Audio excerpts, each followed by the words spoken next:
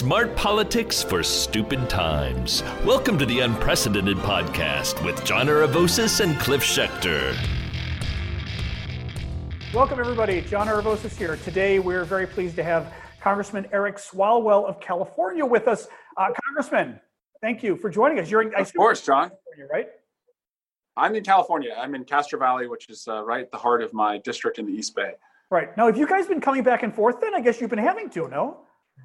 I've been limiting my back and forth, but this week, especially with unemployment insurance running out, I wanted to get home before we get called back to hopefully vote on that and just see the need. And so I just came from a Meals to Wheels food bank service that I was helping out. And I'll tell you, the need is there, and Right. It's very hard to see so many folks who probably never imagined themselves 6 months ago being in a line like that. I was just curious. I mean, I want to jump into coronavirus and the economy, but has the speaker looked into whether you can do distance voting for your mail-in voting, so to speak, but I mean for the House, that you guys can vote distance, or is that just not even a possibility? So we are in a way, and I actually, made a push for this back in February. I have long had legislation that would allow Congress to vote remotely in a situation like this, but this pandemic, really forced the conversation, and the speaker has allowed proxy voting. So people can show up in person and carry someone else's vote and just, vote by proxy. But also, I had called for committee hearings to be remote, and the good news is that committee hearings are now working and functioning remotely. So we've seen Congress, adjust with the times too. My preschooler, he does some of his classes by Zoom, and so many Americans are working right now, by Zoom or WebEx, and working remotely. And it's time Congress does as well. And so it's been an adjustment, but it was needed. Yeah. Let's jump right in. I think I know, had already tweeted about the Jonathan Swan Axios interview with Trump that was done a few days ago, but it finally, I guess the whole thing was published last night. So we all got to see clips today. Really kind of not surprising, but also horrific at the same time. Yeah, why did he agree to that? I don't know. Well, Swan isn't a pushover. I mean, from the beginning, he's always had that, I would almost say, a foreigner's ability the foreign press seems a little edgier than our guys sometimes, I think, even though I like our guys. John's an American. Oh, is he? I didn't know that. Yeah. He's a citizen. He may have been born. He sounds Australian. I think Australian native, but yeah, he's a U.S. citizen now. But he is a tough interviewer. Doesn't care which side you're on, and the president, looked like the kid who was being grilled by the teacher and hadn't done his homework. Yeah, it was. Sometimes you have secondhand embarrassment. I had secondhand embarrassment watching that. A number of people had tweeted that when I put up the video this morning. Some woman wrote me back and said, "I'm actually embarrassed for him." And I don't even no, but really, how did we get to this point? A country that imperfect, but a country that has been great, many times, and has stood up and addressed many challenges over 240 plus years. It is hard to see what's happened in just 3.5 years to our country. The president has brought this country, to its knees, and we need someone who's going to, pick us up, and move us forward. But he's not capable of doing that in another term. I sort of see two sub-issues there when we start talking about how this all happened. One of which is, how can somebody like Trump still have 40% support? Because and I've talked about it on the podcast a lot. It's really sort of scared me as a student of history, seeing this happen here, because I think we've often, even as Democrats, right? I certainly have a sense of America's exceptionalism, warts and all. Sort of Ted Kennedy's approach, right? Always fighting for something better, but always saying this is a great country, but it's great because we can become better, right? But the idea that 40% of the country still supports this man, it worries me. It worries me on a much deeper level that Trump could happen again. And frankly, we could get a smarter Trump next time, and then we're really in trouble. We are only saved by his incompetence.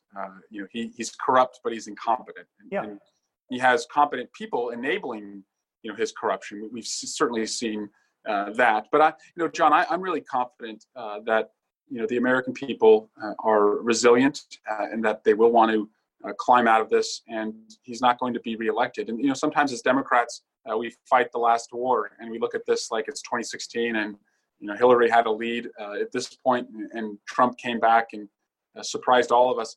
He's the president now, so it's a referendum on the incumbent. He's presiding over the worst economy since the Great Depression. His failures of leadership, from the pandemic to racial justice matters, have been exposed. And so I would rather be us than them. And we have a candidate who is seen as a seasoned hand. And when I ran for president, before the pandemic happened, before we finally made progress on racial justice, what I was hearing across the country was great. I'm glad someone from the next generation is running, but too much is at stake, to roll the dice on a generational leader. And that was hard to hear, but that reflected that for too many people, they just could not tolerate a second term of Donald Trump. And that's why I think Biden is perfectly suited to beat him in November. Right. Are we able to unwind everything Trump has done by simply electing Biden? And I don't just mean policy-wise, but I worry that Trump has set so many precedents and exposed so many flaws in the system itself, right? I mean, we thought Congress would be the counterpoint to the president, and guess what? It's not. No fault of your own. Yeah. We're a third of the way up the mountain, right? We've won the House, and we're no longer helpless. We're able to, thank God. Yeah. Thank God. We're able to conduct oversight. We're able to fund or defund, priorities of the president, to leverage that oversight. And, we've been able to advance, a lot of issues that we were not able to advance in years past. But we need to have that holy trinity, the White House, the Senate, and the House. And that's all within reach this coming election. And when we do that, I think the first 100 hours, it's going to be, fulfilling the relief need that's there around coronavirus on the healthcare side, on distributing a vaccine, making sure that we still have testing, tracing, and treatments. But then we're going to be on a road to recovery, and that's going to mean investments in infrastructure, investments in rural broadband, and greening the economy, the economy with clean energy projects and bridges and roads and tunnels that will need to be constructed and can put people back to work. So I think there's a lot that we can do, in the first 100 hours on relief, and then the first 100 days on recovery. What do we do about Bill Barr and the rest of them once Biden comes in? Do we just wipe our hands and say, the way Democrats do, and to some degree in the past, I've supported it, right? Obama came in and we sort of ignored Bush. And a lot of people didn't like it, but I sort of understood it. Obama had to, again, we had an economic crisis Obama had to focus on. But now there's a part of me that feels, put aside the revenge, how do we show Washington that our government should not function this way unless we hold people responsible for our government functioning this way? People like Bill Barr, but frankly, Donald Trump as well. Do we just forgive them and move on? I mean, we don't forget and move on, but we also want people to be held accountable in a credible way that the public believes. And so what I propose is a presidential crimes commission to look at whether the president or anyone who worked for him, committed crimes, and have an independent commission of, experts and prosecutors, people who are not, aligned with the current administration or the new administration, but can recommend, how people should be held accountable. Because I think it's going to need to have that type of credibility to not be perceived as, political punishment. And I don't want to do, I don't want to do Trump justice, because in Trump justice, the facts don't matter. It's really about, helping your friends and punishing your enemies. We don't want to punish our enemies. We want to make sure that the rule of law still means something in our country, and it has to be independent. And that's, I think, the best way to go about it. We've done that before in history, and I think we may have to do that post-Trump. It's a matter of Congress being able to enforce its subpoena power. I understand the need for justice to set an example for future actors, but I'm more concerned about somehow fixing the system, because clearly the checks and balances aren't working. How do we, and we've got to define the problem first, which means we've got to have somebody look into what Trump did, and we figure out how to fix it so that a Democrat can't do this in the future either. It's really right. Both, but it's spinning it that way, which, the Republicans, of course, they're going to say we're having a witch hunt and blah, blah, blah. That's just a given. But, Republicans are going to rue the day that they voted against, so many accountability measures that we tried to put forward that they would want on some future Democratic president, like whistleblower protections. They used to care about protecting whistleblowers. And I promise when they're in the wilderness and it's a Democratic administration and they have concerns about whatever, they're going to want whistleblowers to be protected and able to come forward. And they have consistently voted against that and so many other measures. And I tell them all the time, John, that there is going to be a post-president. Donald Trump is not always going to be president. There's going to be a president after Donald Trump. And just be careful how far you go to protect him, because you may lose the ability to ever hold a Democratic president accountable. And I would want to hold a corrupt Democratic president accountable if that ever presented itself. And they have voted against every means of which we'd be able to do that. But I think they know you will. I think they know that a Democrat probably will never do the kind of things Trump did, and B, even a Democrat, look, even with Bill Clinton, I remember back then, I mean, I was just a consultant or whatever, but I remember I supported him, but I remember talking to a friend of mine and saying, I don't want him impeached, but I kind of wish I could just wake up and magically he was gone. Just because I wanted to, I love Bill Clinton. I defend him to the death to this day.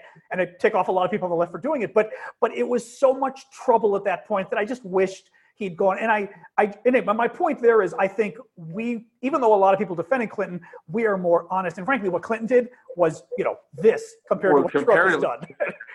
Right. But in any case, I mean, I think the Republicans know that we're not going to steal a Supreme Court seat. We're not going to do the kind of crazy. We're not going to let a plague ravage the country and mum ourselves because, hey, it's our guy. Right. And I think it's what Lieutenant Colonel Vindman said. Right matters. Right still matters. And I hope that's a value that not just Democrats care about, but everyone cares about. That doing what's right has to matter. What do we do about the Fox News problem? And I say that in the sense of I worry that part of the coronavirus problem, not a part, let's face it, is the fake news, but the real fake news. We're having a problem because the Republicans control their own media that basically just spouts lies, and we can't get around it. I have family members I'm arguing with this about still, who still are telling me, I think it's really just a flu. And I'm going, guys, it's not like a conspiracy of health experts. I mean, right. So I take most invitations from Fox to go, on their show, defend what we believe in, speak to what I call Fox News bystanders, people who may not have controlled the channel being, turned to Fox, but they're still, watching because either their spouse or their boss or someone around them has it on. So I want to make sure we're communicating to those folks, but also anyone that did turn it on themselves.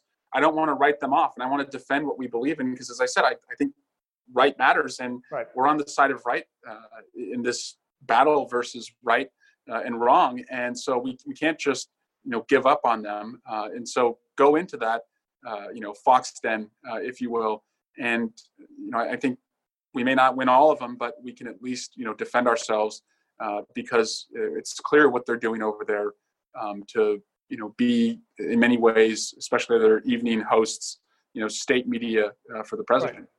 Right. It's funny. I used to go on Fox a lot, but back in like the 2000s on gay rights issues, O'Reilly used to have me on back in like the early part of the 2000s when O'Reilly actually started to have a little bit of a crack in the veneer.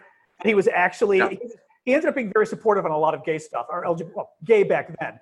And I stopped going along with a lot of other folks on the left just because Fox went so crazy that, but it's interesting you raised that because I was surprised when I would go on, and mind you, this is 20 years ago, and people would see me, or either I get emails, or people would actually see me and go, I didn't necessarily agree with you, but that was really interesting.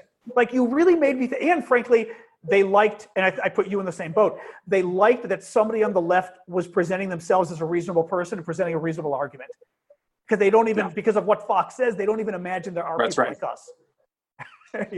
That's right. And people have come up to me before as I've gone across the country and pulled me aside and have said, I watch you on Fox News. And then they look around and they say, I didn't turn the channel there. My husband did.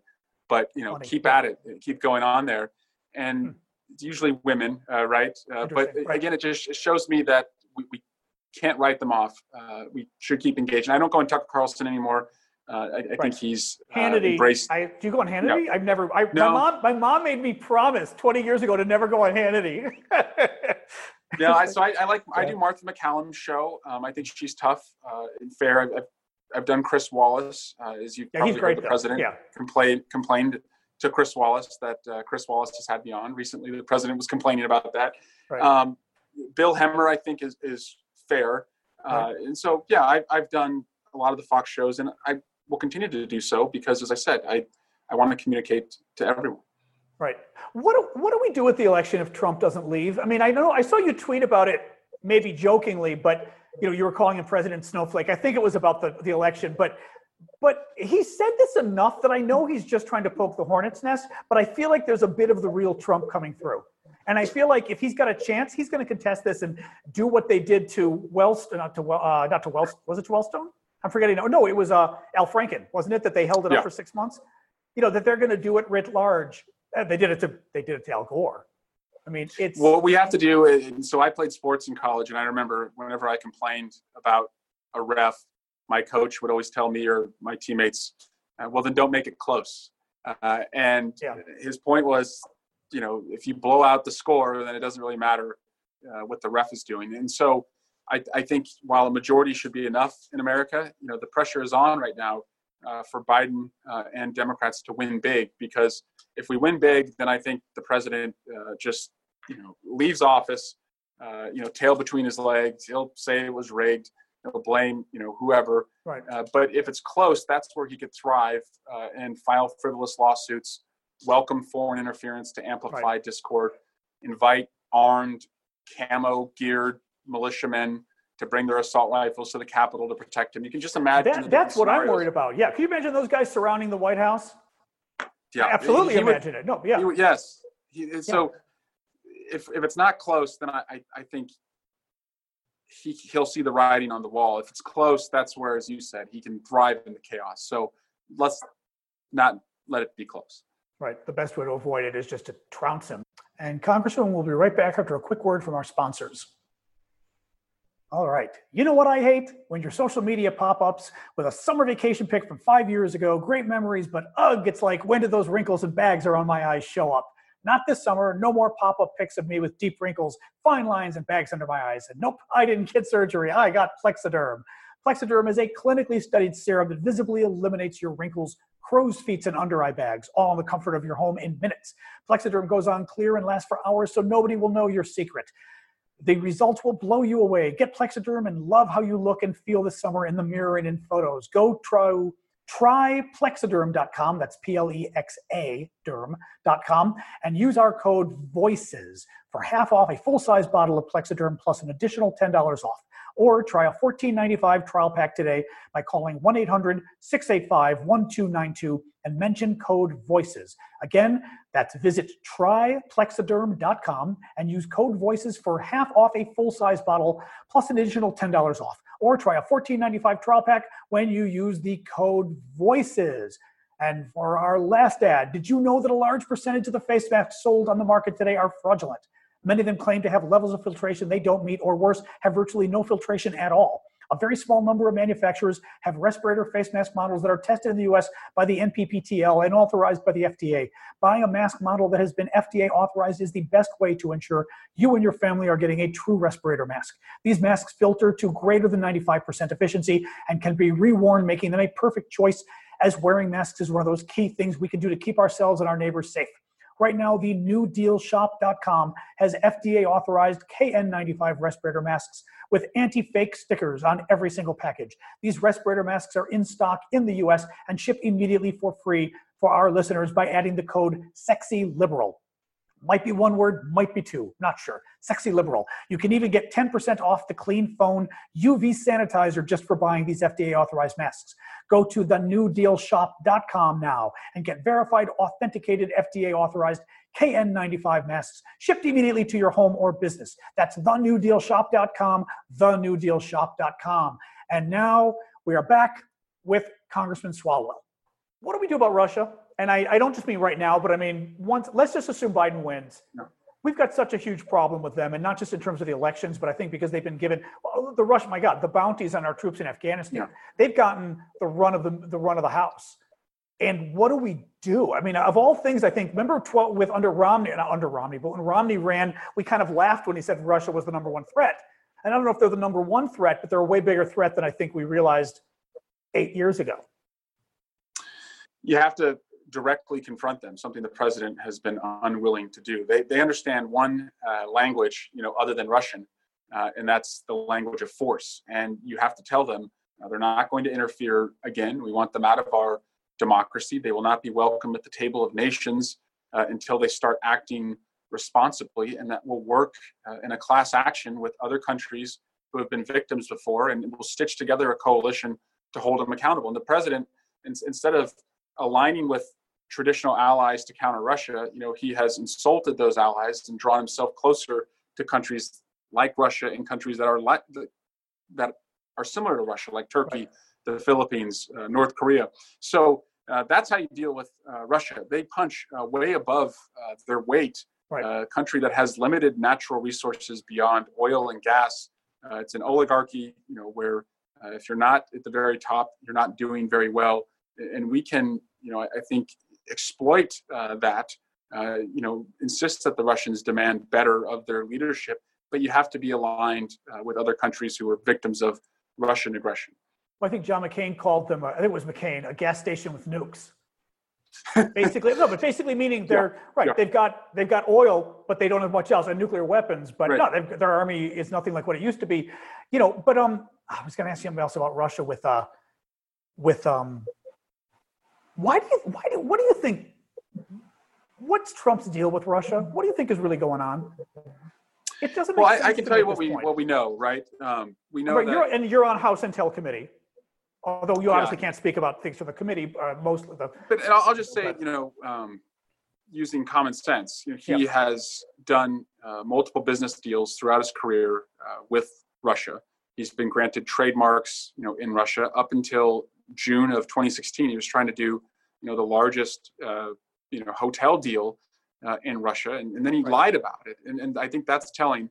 Whenever you conceal something like that, I think it goes to a consciousness of guilt. So he's invested in Russia. Russia has invested in him.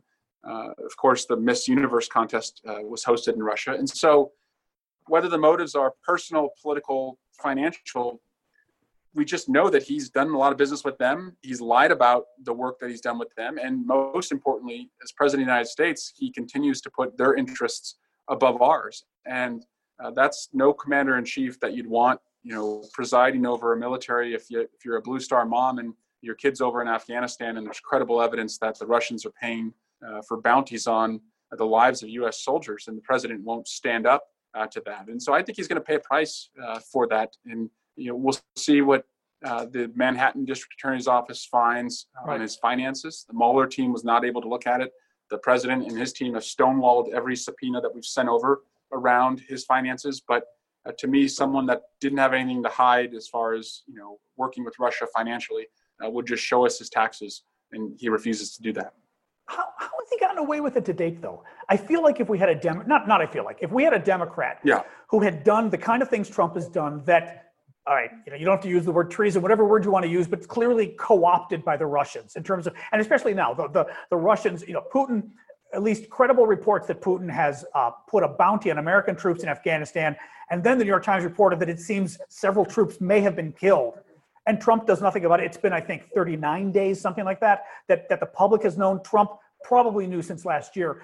He's done nothing about it. If a Democrat did this, we would have, Rick Wilson in the old days. We would have Rick Wilson and everybody else painting us as the biggest traitors on the planet. I could imagine Democrats standing up and calling for a Democrat to step down. I feel like sometimes our messaging. And again, I guess I'm asking you more as a messaging expert, because I think you're very good at this. Pelosi's good at it. Schiff is great, in terms of people on the House side. But overall, collectively, I feel like our messaging is very here and here and here and here. And especially like on the treason stuff. My God, how could a president get away with this stuff? Why isn't it resonating more?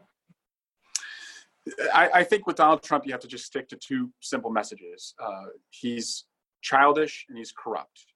Sometimes, he's childishly corrupt, but that is the simplest message I think that resonates with most folks, and we shouldn't overcomplicate what he's trying to do. And if you really think about what does he do that bothers you, it falls into one of those two buckets. He's either acting childish or he's acting corruptly.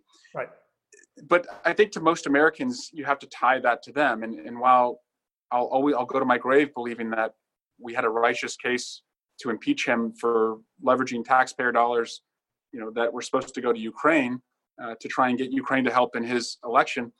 For most Americans, and while a majority supported impeachment, they weren't in the streets, marching for impeachment every day, as you see in some democracies, when they want to see a leader thrown out. And I think it was a complicated topic. But now you look at a pandemic where we're all affected. Our livelihood's been affected. Our kids aren't going to school. Business as we know it, is shut down. And you can point to the commander-in-chief, the president of the United States, not taking it seriously. And I think, John, we elect presidents not for what they do during the good times, but for how they handle and lead through the bad times. And this is kind of what he was supposed to do. I mean, his job was to, as president, you're supposed to be the leader during a crisis like this. And he's been completely, he's fumbled every handoff and dropped every pass. And I think that's ultimately why he's going to lose re-election. I don't think it's going to be close. I think it's going to be big. And the American people are going to want leadership. Do you think it's going to I'm optimistic. Yeah, go on. If you can't tell, I'm really optimistic. I'm cautiously optimistic. I mean, clearly we're winning right now, but obviously 2016 sticks in my craw and sticks in everybody's craw. It was bizarre that this guy could win, and frankly, it's the same argument today. How the hell could this guy win? And guess what? He did it once. I mean, and we've been there before anyway. Bush was the same thing, just to a degree. After Bush won the first time and we said he stole the election, then America voted for him again. You can't write that one off. No, but I agree with you. I think we've got to be optimistic, but trust me, everybody I deal with, on the activist side knows that there's no way in hell we're taking this for granted. Bill Barr, so you had a real sparring match with him, was a week or two ago in the committee. Yet another, and I was sort of asking our podcast followers for questions, and one of them was asking, should we impeach Bill Barr right now? I believe we should have. I believe we should have impeached him before Donald Trump for the way he mischaracterized the Mueller report, the way he misled Congress when he was asked about the Mueller report when he testified. But here we are, as I said, 90 days before the election.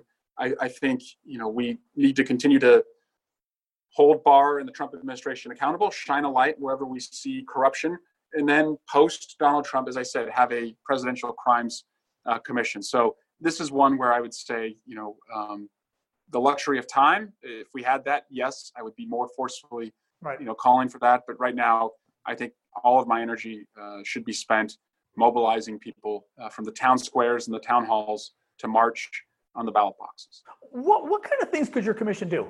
I'm just curious. I'm getting back to that, but what are the kind of fixes?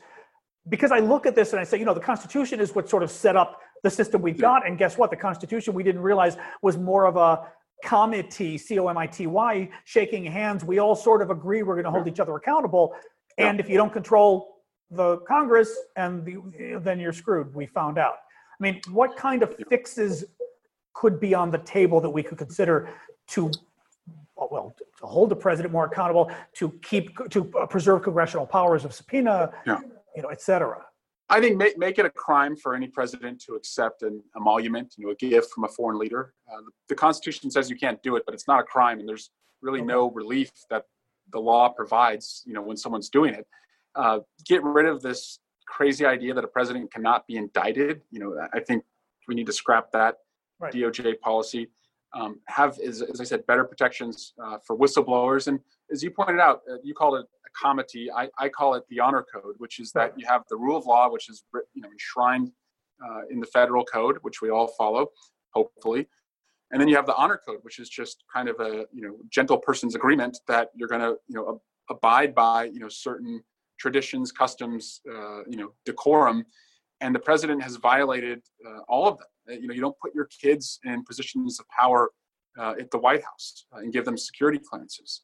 You bypass the regular process for them to get that. You turn over your taxes, right? So requiring every future presidential candidate to show their taxes. So there's so much we're going to have to do that he's exposed. And I'm confident the country's going to want us to do it in a bipartisan way. And I think we can find a home for a lot of these never Trumpers, who are going to need a place to go. This would be a good thing to work on. Right. How long is it going to take us to recover, you think, from coronavirus economic, and I mean the economic impact, not the virus itself, but I'm very worried about what's coming next in terms of, people not being able, what am I looking for here? The way these things build on each other, right? People can't pay their rent, but guess what? Even though a lot of people on the left don't like landlords are business people too. So landlords can be mom and dad that have an extra apartment. Now mom and dad can't afford their mortgage. I think of my grandfather. My grandfather owned a city block in Chicago, Greek immigrant, right? Came here in the early 1900s, owned an entire city block with his brother in Chicago, lost the entire thing in the Depression because the tenants couldn't pay the rent. And he couldn't pay the bank. They lost everything. And then just started again from scratch. And I worry about all of that building. So do I. I worry about individuals and their rents, but I worry about also these businesses that can't get the rents, and then they lose their buildings, and all of a sudden then they fire their employees, and you have this cyclical unemployment in a way that keeps growing. And do we get back from it anytime in 10 years? The Depression, right? The Depression went on for what? Until World War II, basically. That World War II snapped us out of it. And so, John, that's why I believe we can't spend enough right now to get out of this, whether it's the relief, of giving people an economic bridge to the other side, or it's the recovery in creating jobs in, rural broadband, or, wind and solar and fuel cells to, reduce our carbon emissions. As I said earlier, infrastructure needs, put people to work, invest in building something better. And that's what the future will look like. But we have to get the healthcare crisis right first. I believe we have the resiliency for the economy to come back in a way that is more, fair for all Americans. But if we don't get this virus under control, forget about it. What, I wanted to ask you too, I know you had said you had about a half an hour, so I think we may have 5 minutes more. Your presidential run, I was for Pete. Biden was fine. I like Pete, but I always said Biden was fine, but I like Pete. But I said good things about you, by the way, in our podcast as well. I did. But I also said I had the feeling you jumped in way too late. You might have been like the 22nd Democrat, I want to say, that came in. Yeah. So the field was way too crowded, and there was just no way you could get I think there was no way you could get your message out at that point. Who else? Remember? No, I think a couple. Yeah, go on. I'm sorry. I think about that. So I ran because I wanted to be a champion on the issues of the next generation. What got you into? Why did you even come in so late at that point? What got you to say, you know what, I'm still going to try with such a crowded? So I was so focused on helping us win the House, and so the speaker had asked me to lead an effort to try and elect young people. So we called it Future 40. We found 40 candidates in their 40s and under running in the most flippable seats. 29 of them won, and so I traveled to their states and help them with volunteer efforts to get out the vote.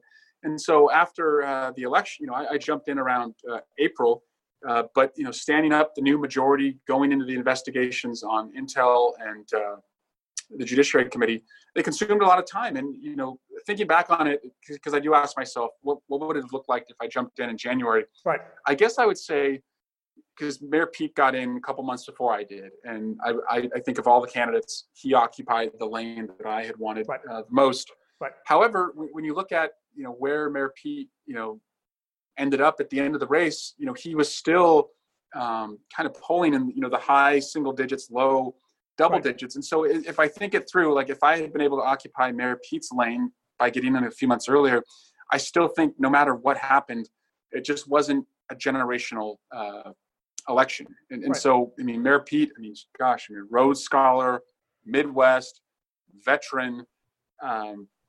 He had, all of the pieces that you'd want, in a profile to make a generational case. But I think the voters, again, being so anxious about a second Trump term, and this was expressed to me over and over, they wanted experience. And so I don't think it's a mistake that the last 3 candidates standing were Vice President Biden and Senators Sanders and Warren, 3 most experienced candidates in the field. Right. No, and I think that's what made it really hard, is because we had such good candidates. And even beyond them, I liked a lot of the candidates, but those 3, to a degree, and Pete did this, and your race may have just begun to do it. Pete put his name on the map so he can try again next time. And I assume, are you going to try again next time, or at least is it open for discussion? I mean, you haven't foreclosed running again, have you? No, and the truth is, the advice I give my interns when they ask, like, how do I run for office? How do I get into office? Right. Is to not run for office, but to run for issues, and you'll find the right office. And for me, as I said, gun violence was the lead issue that I ran on.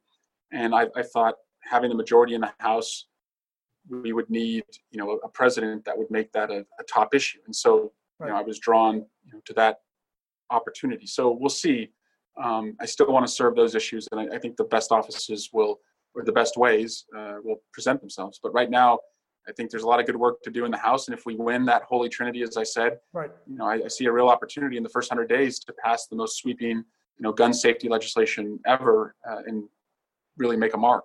Well, I was going to ask you that. I mean, maybe just out the door on gun issues, and too bad Cliff isn't here because Cliff has worked a long time on gun issues. I've done a little bit of working on it, but do you really think we can make a difference? I think for a lot of us, we feel like, how many massacres can this country have every year before people say enough is enough? And it kind of feels like they're never going to say enough is enough. I think we already are. And this March for Our Lives generation, they're still coming of age.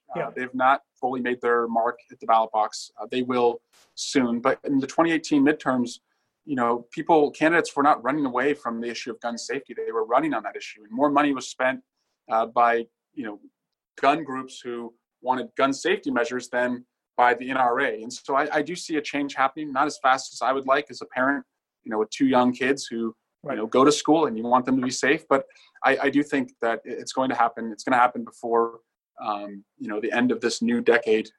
And it's going to look a lot different for my kids than the children before them who've had to suffer through these, mass shooting exercises. Yeah. If we ever get them all back to school.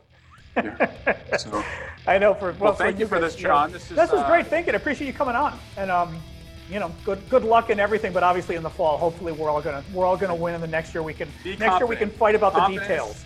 Confidence inspires confidence. So absolutely, you have all the reason in the world to be confident. All right. Thanks, Congressman. Appreciate it. Of course. Thanks, John.